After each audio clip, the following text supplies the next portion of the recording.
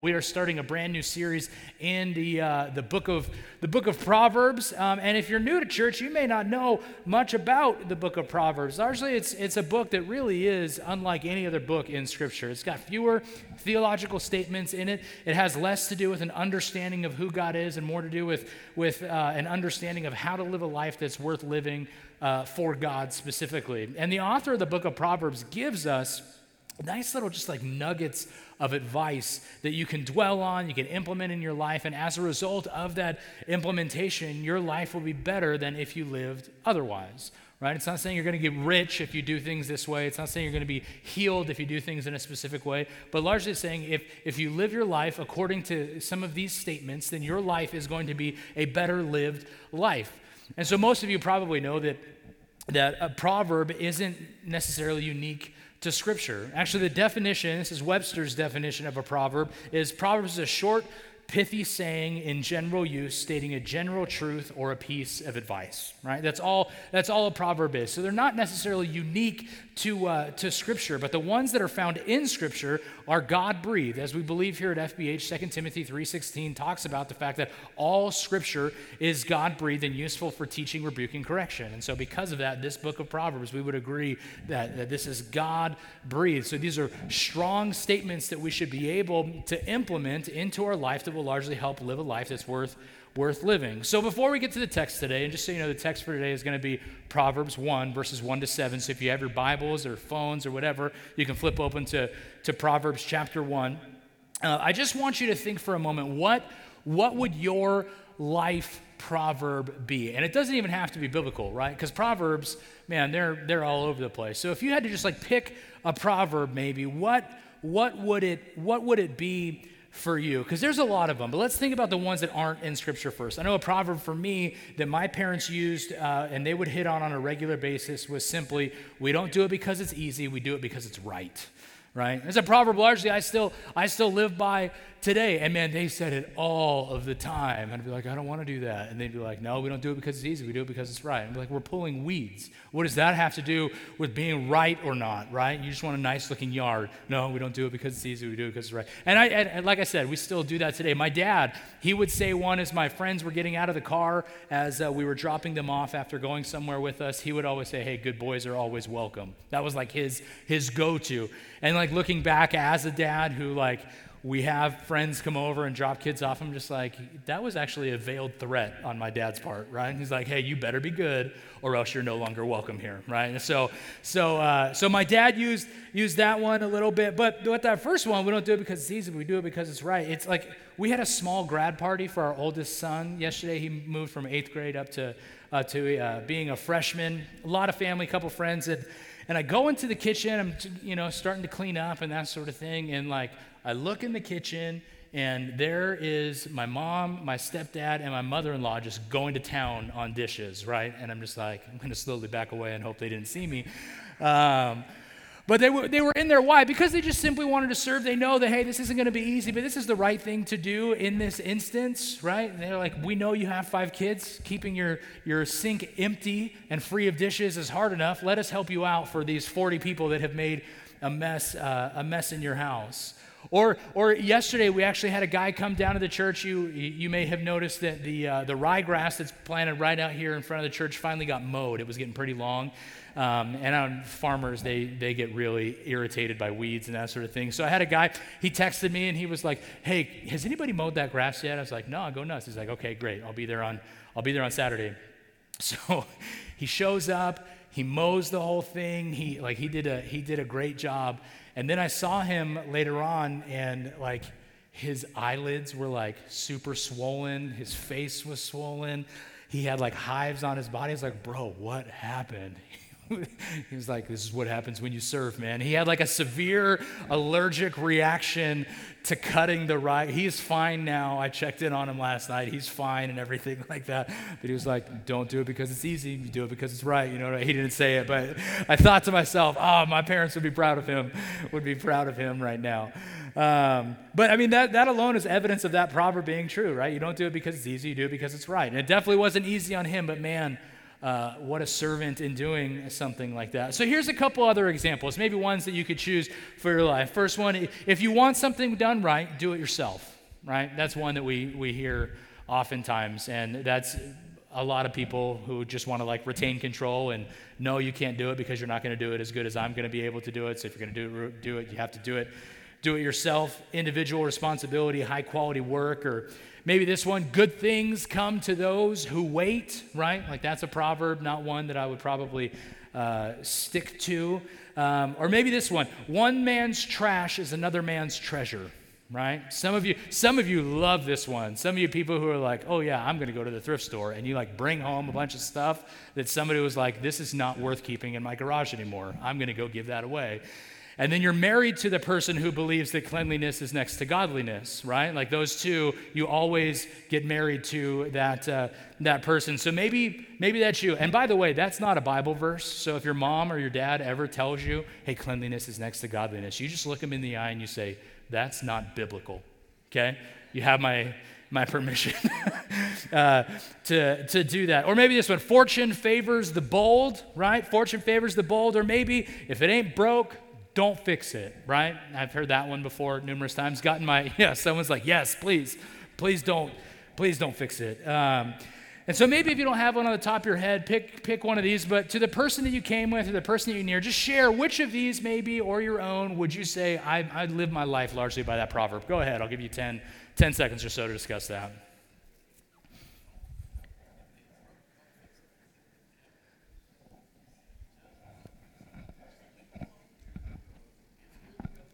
Couple good ones I heard floating around there. But what if we chose one from the Bible? And we're gonna take a look at a couple here from Scripture. Proverbs 15:22 is a good one. It says, "Plans fail for lack of counsel, but with many advisors they succeed." Right? It's a good one, right? You don't have enough counsel. You're trying to make a decision on your own. Okay, you should probably get a little bit more counsel, a little bit more insight. That one tells us get good advice from a lot of people before moving forward with your plans. Or what about Proverbs 16:9? This one's really reassuring. It says the heart of a man plans his way, but the Lord establishes his steps. Right? So you can make all the plans, and this is good, but I also understand that regardless of the plans that I make, that God is the one who's going to move that one foot in front of the other, right? Maybe Proverbs 16:33, maybe a little bit confusing for some of us, where it says, the lot is cast into the lap, but its every decision is from the Lord. You hear that and you're like, wait, what? That is a confusing statement, especially in the context that we have now, right? Lots were largely kind of like dice, and people would cast lots. It was almost like gambling. And so they would cast these lots to make decisions. And so according to this verse, like, hey man, maybe we should just cast lots because every decision is of God. And so we'll just roll the dice and call it good at the end of the day. Should we have kids? I don't know. Let's roll dice, right? Like that's largely kind of what this one is saying. So should Christians always like make decisions based on gambling? Probably not, okay? Proverbs are true most of the time, but not true all of the time, right? There is an underlying truth there that we need to understand, but that doesn't necessarily mean that every single thing that it says is true in every single instance, right? Like the proverb, many hands make light work. Most of you have probably heard that before. Most of you would probably agree with the fact that many hands make light work. Man, we've had church work days before here where we had like so many guys show up that we ran out of projects in like 30 minutes. It was like, that room needs to be cleaned. This room needs, come on, let's keep moving, right? Many hands make light work, which is generally true, except if all of those hands are babies' hands, right? If those are babies' hands, that's not light work. Actually, those babies are probably going to wreck the work that you have worked really, really hard trying to do, especially like, I don't know, cleaning your house or picking up toys or anything like that. It's like those hands are actually detrimental to the work that you already did. So the Proverbs are generally true, but not necessarily always true. They're not universally true, but there is a general truth it's trying to communicate to us, right? And if we don't, they can really, really confuse us. Like Proverbs 26:9, like a thorn bush in a drunkard's hand is a proverb in the mouth of a fool. Okay? So Proverbs really is fascinating. And Proverbs is largely a general list of rules and guidelines that should help us make wise decisions and help us shape our habits, which will ultimately lead to us living a life that's not only worth living, but help us live a life that is honoring to God as well. That's the intention of the book of Proverbs. And so the first 7 verses of the book of Proverbs, in verse 1, it's called the preamble, right? Think back to 7th grade where you learned about the Constitution and different things like that. Like preamble, obviously not a word that we use very often, but it's like an introductory remark or opening statement, essentially. Like this is going to place us where it is that we are supposed to be in Scripture in order to understand what it is that this is saying. So the book of Proverbs introduces itself and explains what a proverb is largely in the first 7 verses. This is what it says. It says, the Proverbs of Solomon, son of David.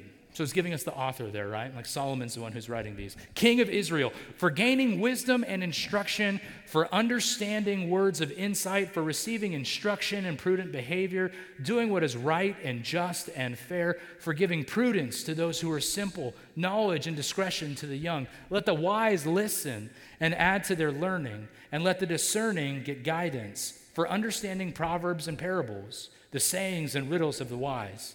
The fear of the Lord is the beginning of knowledge, but fools despise wisdom and instruction. These are largely the 7 verses that are going to shape the next 31 chapters of the book of Proverbs. A lot of people really like Proverbs simply because of the fact that it has 31 chapters and it's quick, short, little pithy sayings like we said before, right? And they really, really like it because you can hit one proverb a day, every single day of the month, and you'll get through the entire book of Proverbs, right? So the word proverb, it comes from that Hebrew word that largely means, like I said, kind of a short, pithy saying that's easy to remember. But actually the exact word in Hebrew can also mean to rule or to govern. Okay, so it's a little bit interesting, kind of the play on words that they have there. So you get the idea that Proverbs are short, pithy statements we use to rule or govern our lives. That's largely the context in which that word is used. So with that in mind, I'd like to maybe propose a more biblical definition of what a proverb is, right? Proverbs are brief, poetic sayings meant to teach us wisdom. Brief, poetic sayings used to teach us wisdom. My guess is you've probably had an experience with somebody in your life that just said like the right thing at the right time in a way that you're like, how did you know what to say at that time? There's like a depth and a heaviness to it almost that you're like, man, you have spent time with the Lord. You have spent time in His Word. There is some depth to you. Because the understanding part was there, the poetic side of things was there. It was short, it was pithy, it was all these things. But one of the things we need to make sure that we understand is just because it's short and pithy and poetic does not necessarily mean that it adds to the wisdom that we have. Like oftentimes we think if someone said something really, really eloquently, then all of a sudden they're like, oh man, that guy was really, really smart, or he has so much depth and insight. Right? You see this a lot in Hollywood, actually. And so I did a little bit of research. There's a clip that went viral a while back with Keanu Reeves and Stephen Colbert, right? 2 of the most brilliant minds in Hollywood. Okay, but Keanu Reeves and Stephen Colbert. And Stephen Colbert is interviewing Keanu, and that name alone, Keanu. Anyway, so he's interviewing him. He says, Keanu Reeves, what do you think happens when we die? And so Keanu, he like sits back, takes a nice deep breath, exhales, thinks about like really just like relishes this moment, and he says, I know that our loved ones will miss us. And like Stephen Colbert freaks out, like he shakes his hand. He's like, oh my gosh, you are so, Keanu, the depth, the insight that you have. And I'm sitting here thinking like, duh, like that's not smart. Like he said it in such a way that made us think that he was actually saying something, but he actually said absolutely nothing. Like this is a universal, like we know this to be true. Like when someone is dying, you don't say to them, hey, your loved ones are really gonna miss you, right? Like that shit, like duh, that is obviously a thing. And so a proverb, yes, it needs to be short and oftentimes it's poetic, but it has to have meaning behind it. There's depth and wisdom to these proverbs, right? It kind of, the Hebrew word for wisdom largely at its most basic level means the skill of living.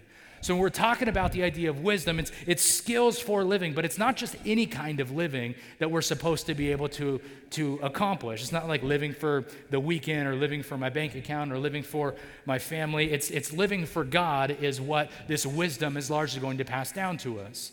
So like I said, just because you are implementing these things, it doesn't mean that you're going to be rich all of a sudden. It definitely doesn't mean that you're going to get cured of whatever disease you have or anything like that. But it is going to make your life more aligned with the God, the creator of the universe, and living in such a way that he designed the universe to be able to work. He designed it that way for us to live. Like wisdom is largely living a life that honors God every day in every single part of our lives.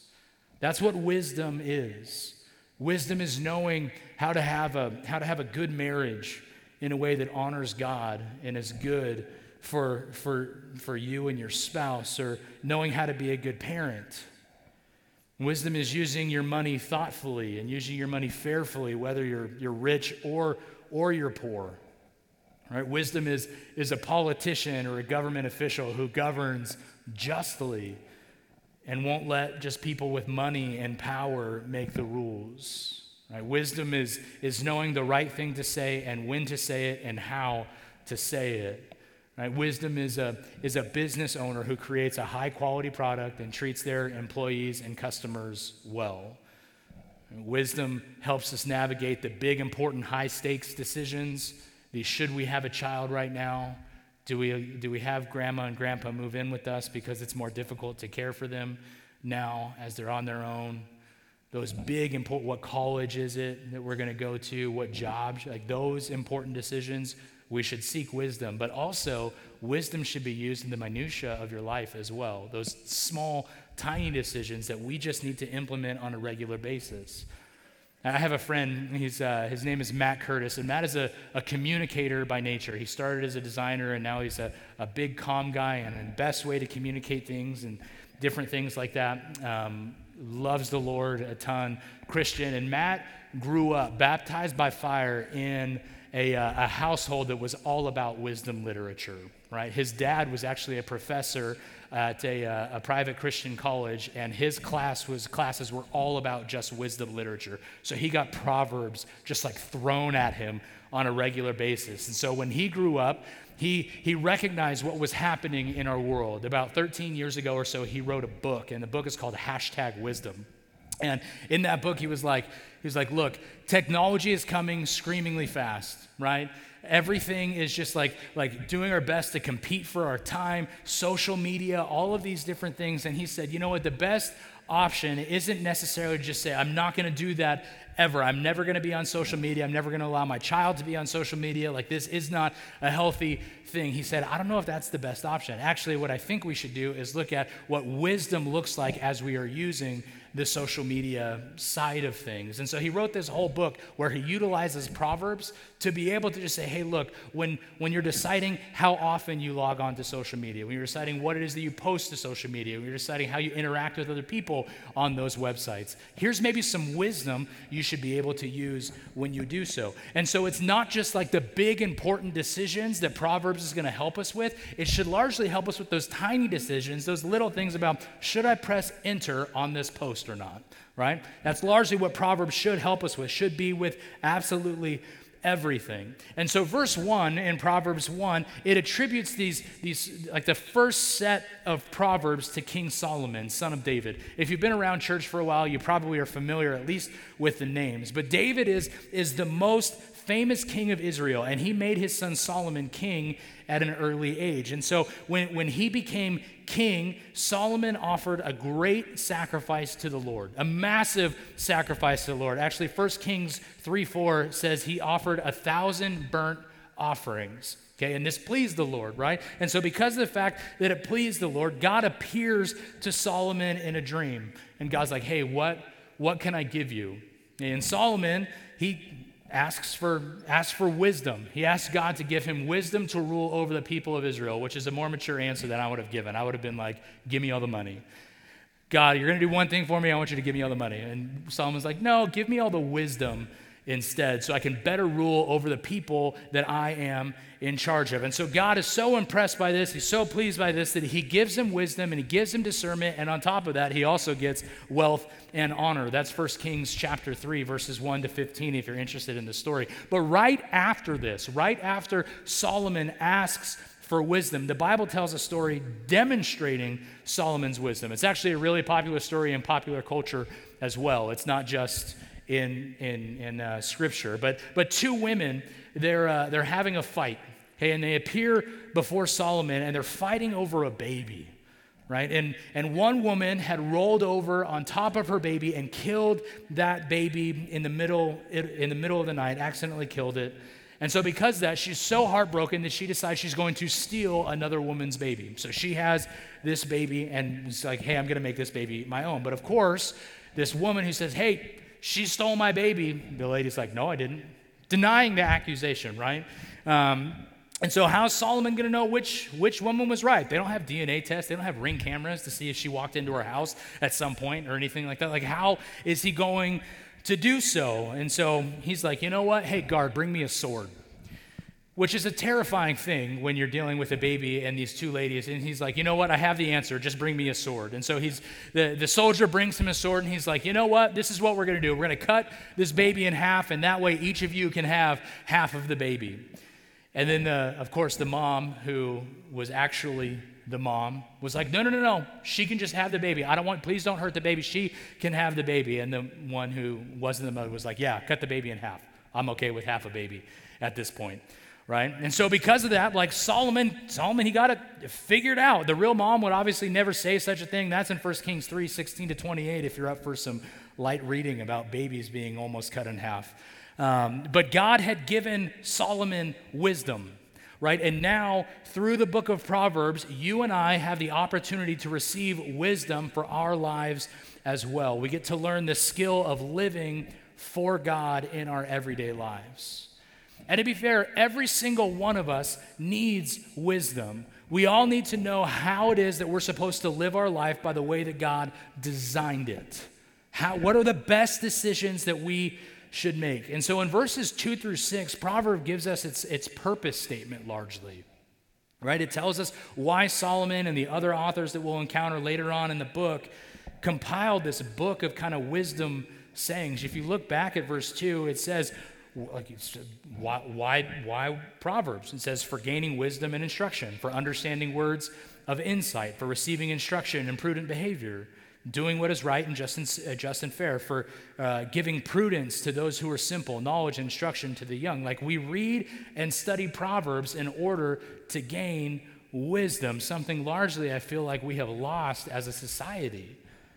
Verses 2 to 4, they just kind of expand our understanding of what wisdom is by using similar words to kind of broaden its definition and help broaden its depth as well. So we need Proverbs. We need Proverbs largely because we need behavior modification. We need instruction. We need to understand how it is that we should live based on how it is that God created the entire universe, right? And so we need that, and we need instruction. When we think of instruction, oftentimes we think of like going to class and learning about Pythagoras or mitochondria or World War II or whatever it may be. But this actually has a very serious tone to it in verse 2 when it talks about instruction. It actually is meaning more like discipline or correction or punishment. And this is the this type of punishment can largely include like verbal rebukes. Proverbs 12:1, if you're interested in one of them, like verbal rebukes or physical punishment even. Proverbs 13:24, like my boss gave me firm instruction on how I was wrong. Right? That's a good example of how instruction would be used in a kind of a more serious tone. Or my dad instructed me with a swift punishment. Right? So like even though instruction like this, it's not fun, it's not exciting, and sometimes like we need that correction. And the book of Proverbs offers us that correction. And it also offers us understanding when we simply don't get it, when we simply don't understand. And so the word used in verse 2, it describes a depth of knowledge beyond mere awareness, right? And so there's a depth to that understanding. There's a depth to that knowledge. Like, here's a good example, right? I understand music. And by understand music, I understand that if someone was up here with a guitar, when Jesse was up here with a guitar and he was playing different notes, where he places his finger and how he strums that guitar, music and sounds then come out. That's my depth of understanding of music. Now, that being said, I also understand when someone's not good at music, right? Like I sit on my couch and watch American Idol, I'm like, oh, they're pitchy, right? They're not singing well tonight.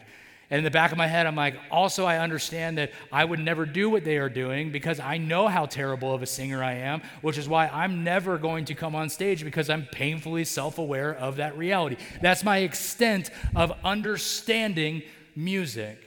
Now, if you were to have the same conversation with Brian Asbury, okay, our worship pastor here, where you would say, hey, I would say rather, man, that person, they're just not a good singer. And he would say, yeah, they're not a good singer, but I also understand how to help move them forward because I understand why it is they're not a good singer. Where I could go sit on the piano and hit different notes and be like, look, I'm doing music. Like he, on the other hand, could go sit on there and have like magical little fairy fingers over the keys and make everything sound absolutely beautiful. There is a depth of knowledge to that music that I simply don't have. And that's what we're talking about here when we're talking about the book of Proverbs. It gives us a deep understanding of how life works, which is good because we don't want to be shallow people.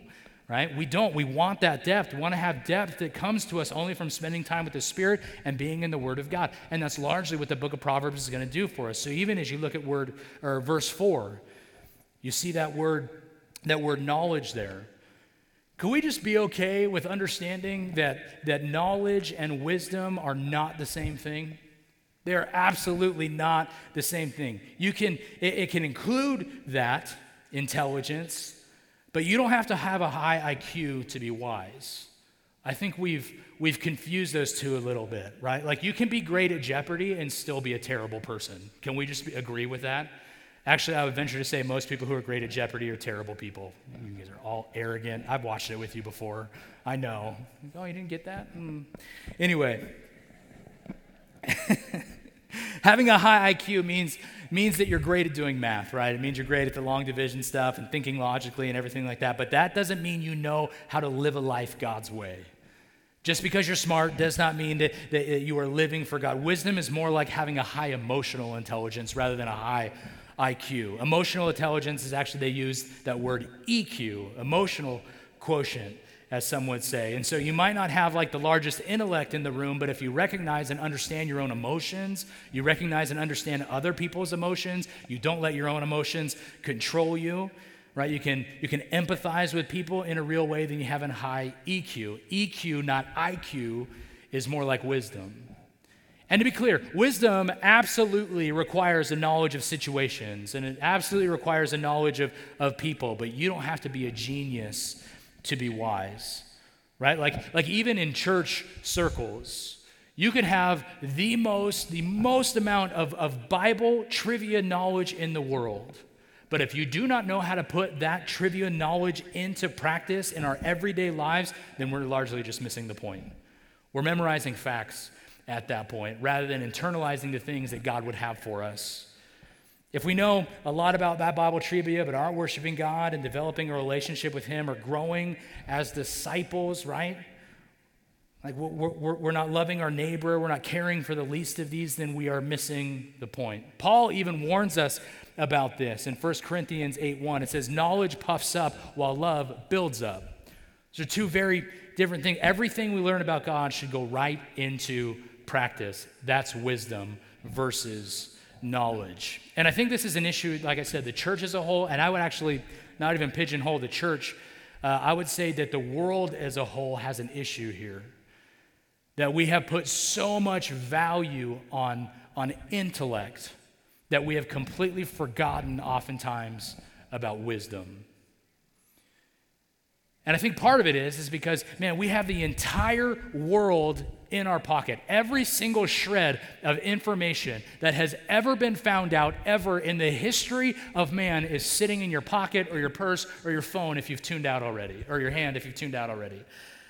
right? Like we just value information. It's the information age, right? That's the age in which we live. And so largely because of that, I think we said, you know what? I've got all of the information I need in my pocket. I'll just leave the wisdom off to the side. And eventually, yeah, I'll use it. Eventually, yeah, I'll get to it. But largely, it's okay for it to take a backseat in our world. And look where that has gotten us. All right, we should strive for knowledge, but we should strive for the knowledge necessary to act wisely, not knowledge simply for the sake of knowledge. And wisdom doesn't just come from knowledge. It doesn't just come from understanding. It also comes from righteousness, as it talks about in verse 6.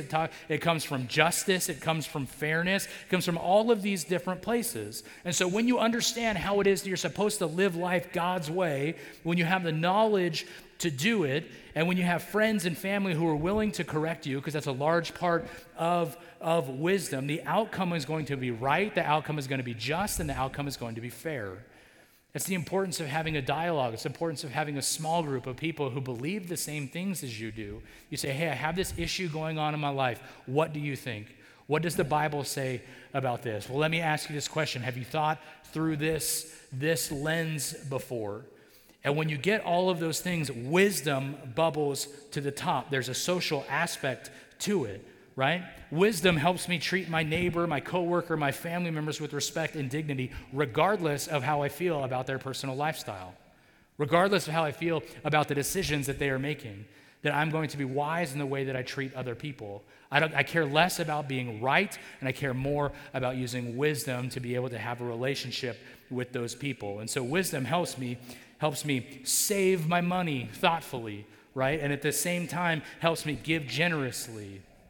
Those are the things that, like, wisdom helps me look beyond myself to the needs of other people. It helps us get past like the surface level knowledge to real depth and helps us love our neighbors well.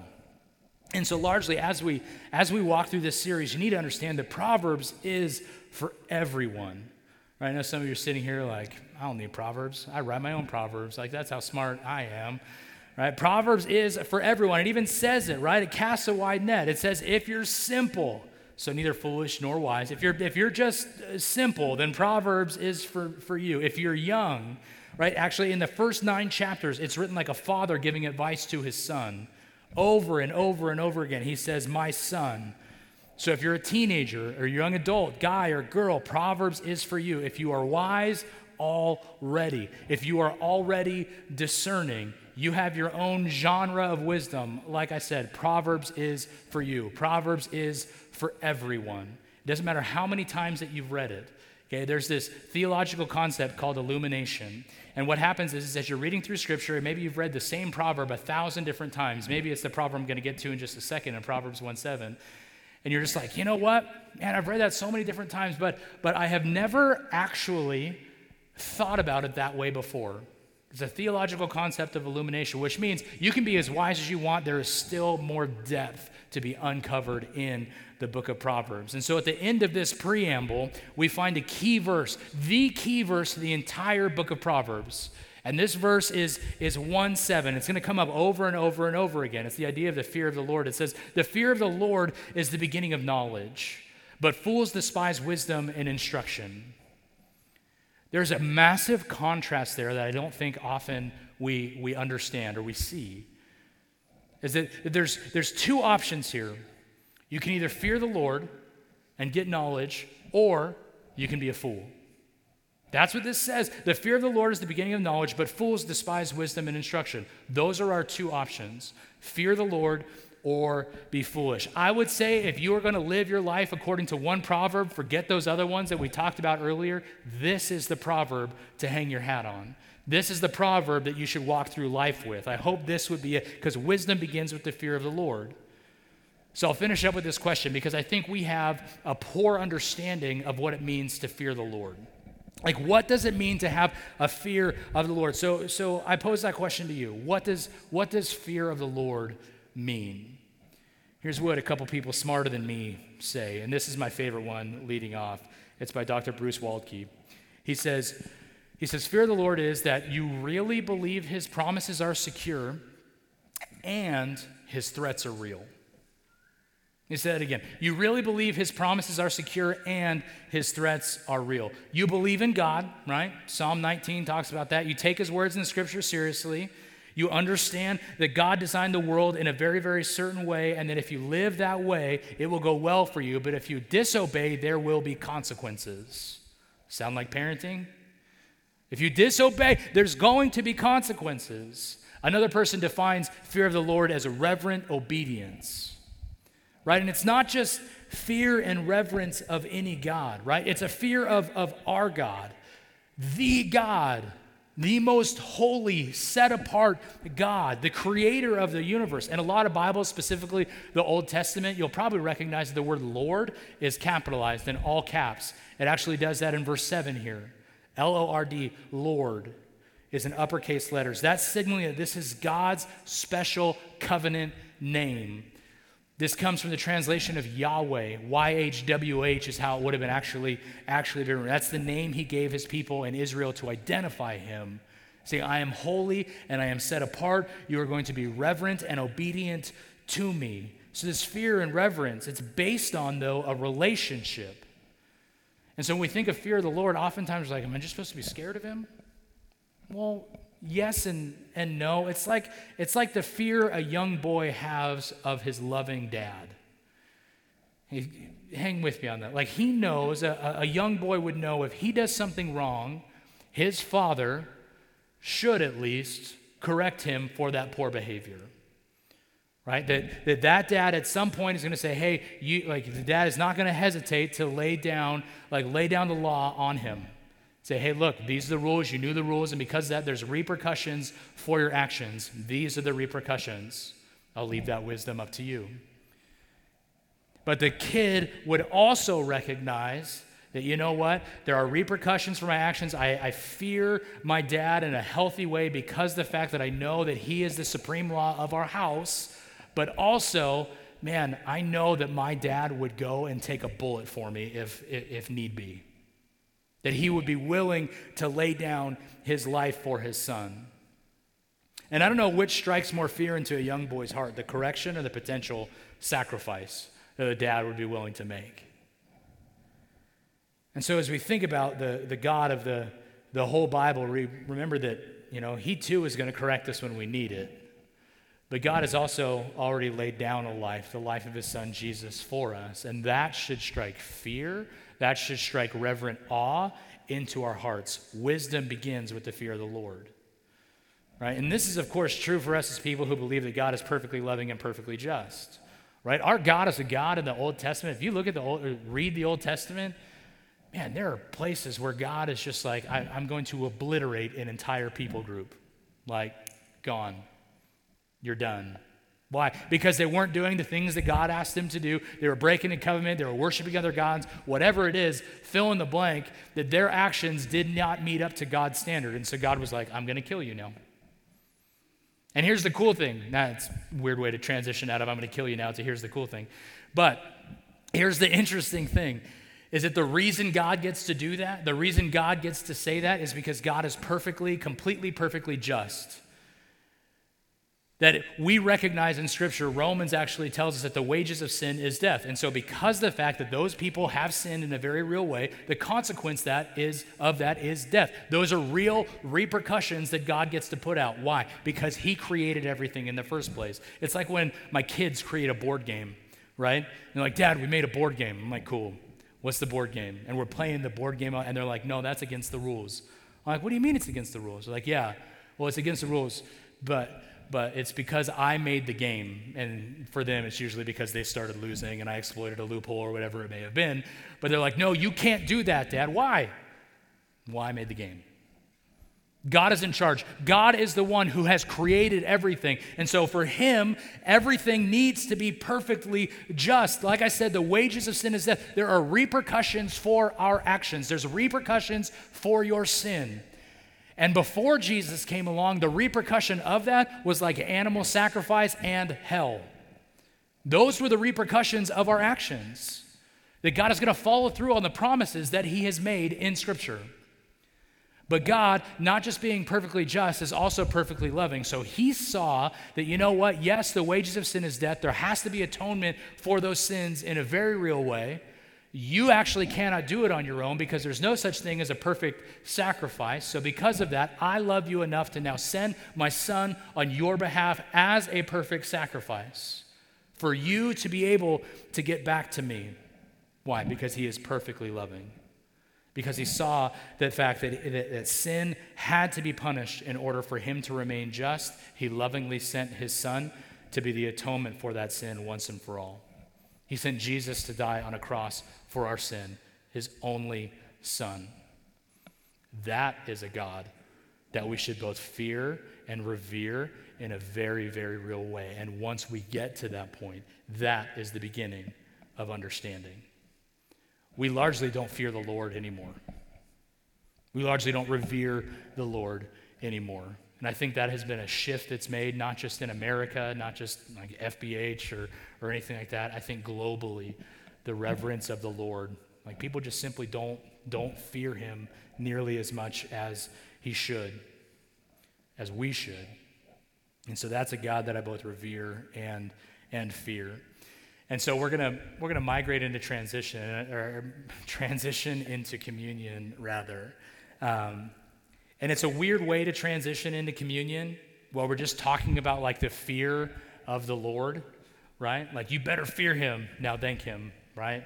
But that being said, just as we do so, if you want to raise your hand, if you didn't get communion elements, we got some members of our diaconate who will take care of you. Raise them nice and high.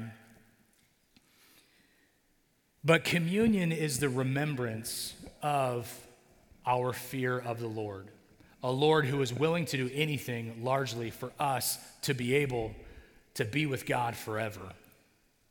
And so Jesus, he sits down with his disciples and he's like, hey, I'm going to break some bread. I'm going to pour some juice. And as often as you do this, remember me and remember the sacrifice that I made, the sacrifice that God made by sending his son in a very, very real way. And so we believe in an open table here at FBH, meaning you don't have to be a member of our church in order to receive communion with us, but we do ask that you're a member of the body of Christ, meaning you've made a profession of faith where you believe in your heart, you confess with your lips that Jesus Christ is Lord. And if you haven't done that before, I'd invite you to do so with me in just a minute. But before I do, a few instructions. I want to invite the band to come up, and we're going to have the band lead us in a song.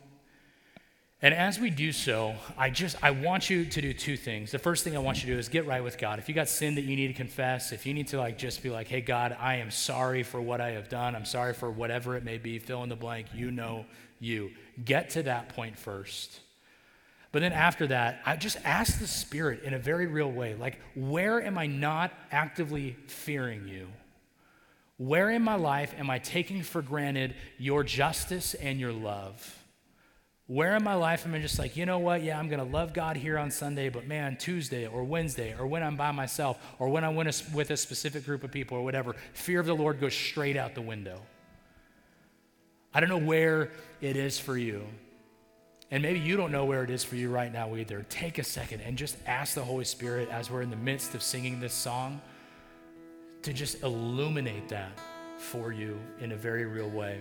So like I said, we're going to pray in just a second. After we pray, we're going to sing a song together, and then after the song is over, we'll receive communion together. So why don't you pray with me?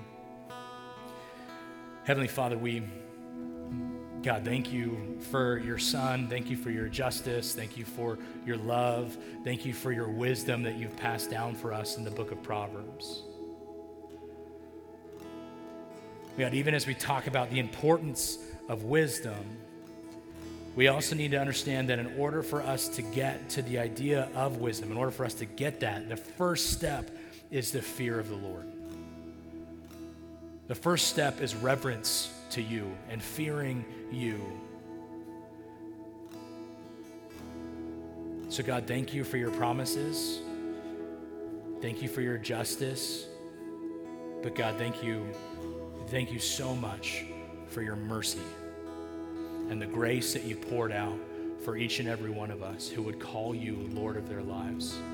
And so with heads still bowed and eyes still closed, if that's you this morning, and you have not yet said yes to Jesus, you've not yet made a profession of faith, if that's you, man, I would just hope that you would pray along with me.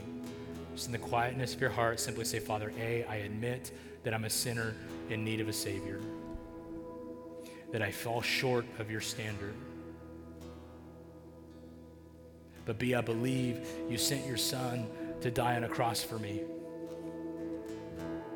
that showed me that mercy. And C, that I would choose to follow you every single day of my life. That we would seek wisdom and that we would fear you. It's in your Son's name that we pray. Amen.